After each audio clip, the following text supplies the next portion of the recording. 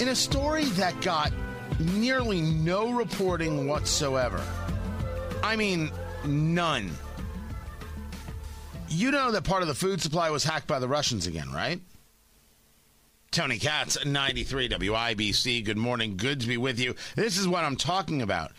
An Iowa grain co-op got hacked. Stephen Green with the story over there at PJ Media. A group called Black Matter out of Russia targeted this grain co-op, demanding about $6 million or they would leak the company's proprietary business data. This co-op manages supply chains, feeding schedules for millions of chickens and hogs and cattle, this according to the Washington Post. Joe Biden said to Russia, "You can't hack our systems." And then Joe Biden did something criminally insane. He said, and here's a list of the kind of things you're not allowed to go after.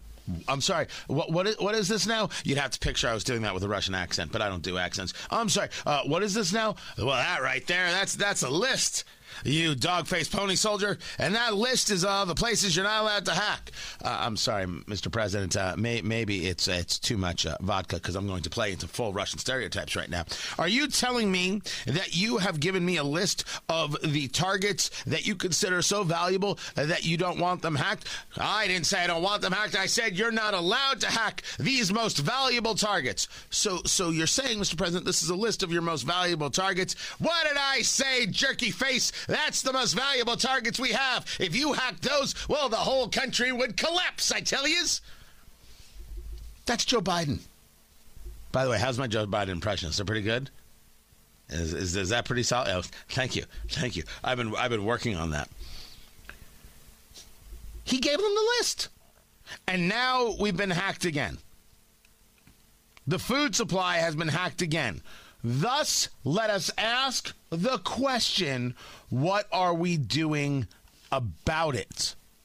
What's our plan? What is it that we're doing about all of these hacks? So we reached the White House to ask the question, and I got the answer. All right, it wasn't as much of an answer as it was, well, no one's saying a holy damn thing. Also, we didn't reach the White House. It's just they're not saying anything anyway. This seems like something we should be talking about. This seems like a pretty serious subject indeed. Maybe something we should be aware of. Maybe something we should be doing something about. Maybe, just maybe, we should be focused on it. Our food supply is pretty important, but this administration, they don't have it. Now, to that end, I want to share with you something that happened yesterday. I was on News Nation Now. Leland Vittert, who used to be with Fox News, now is an anchor at News Nation, part of Nexstar, and they put a lot of money into this thing. They're trying to make a 24-hour news channel here, and so I'm happy to go on. I'm scheduled to be on Fox on Sunday, by the way.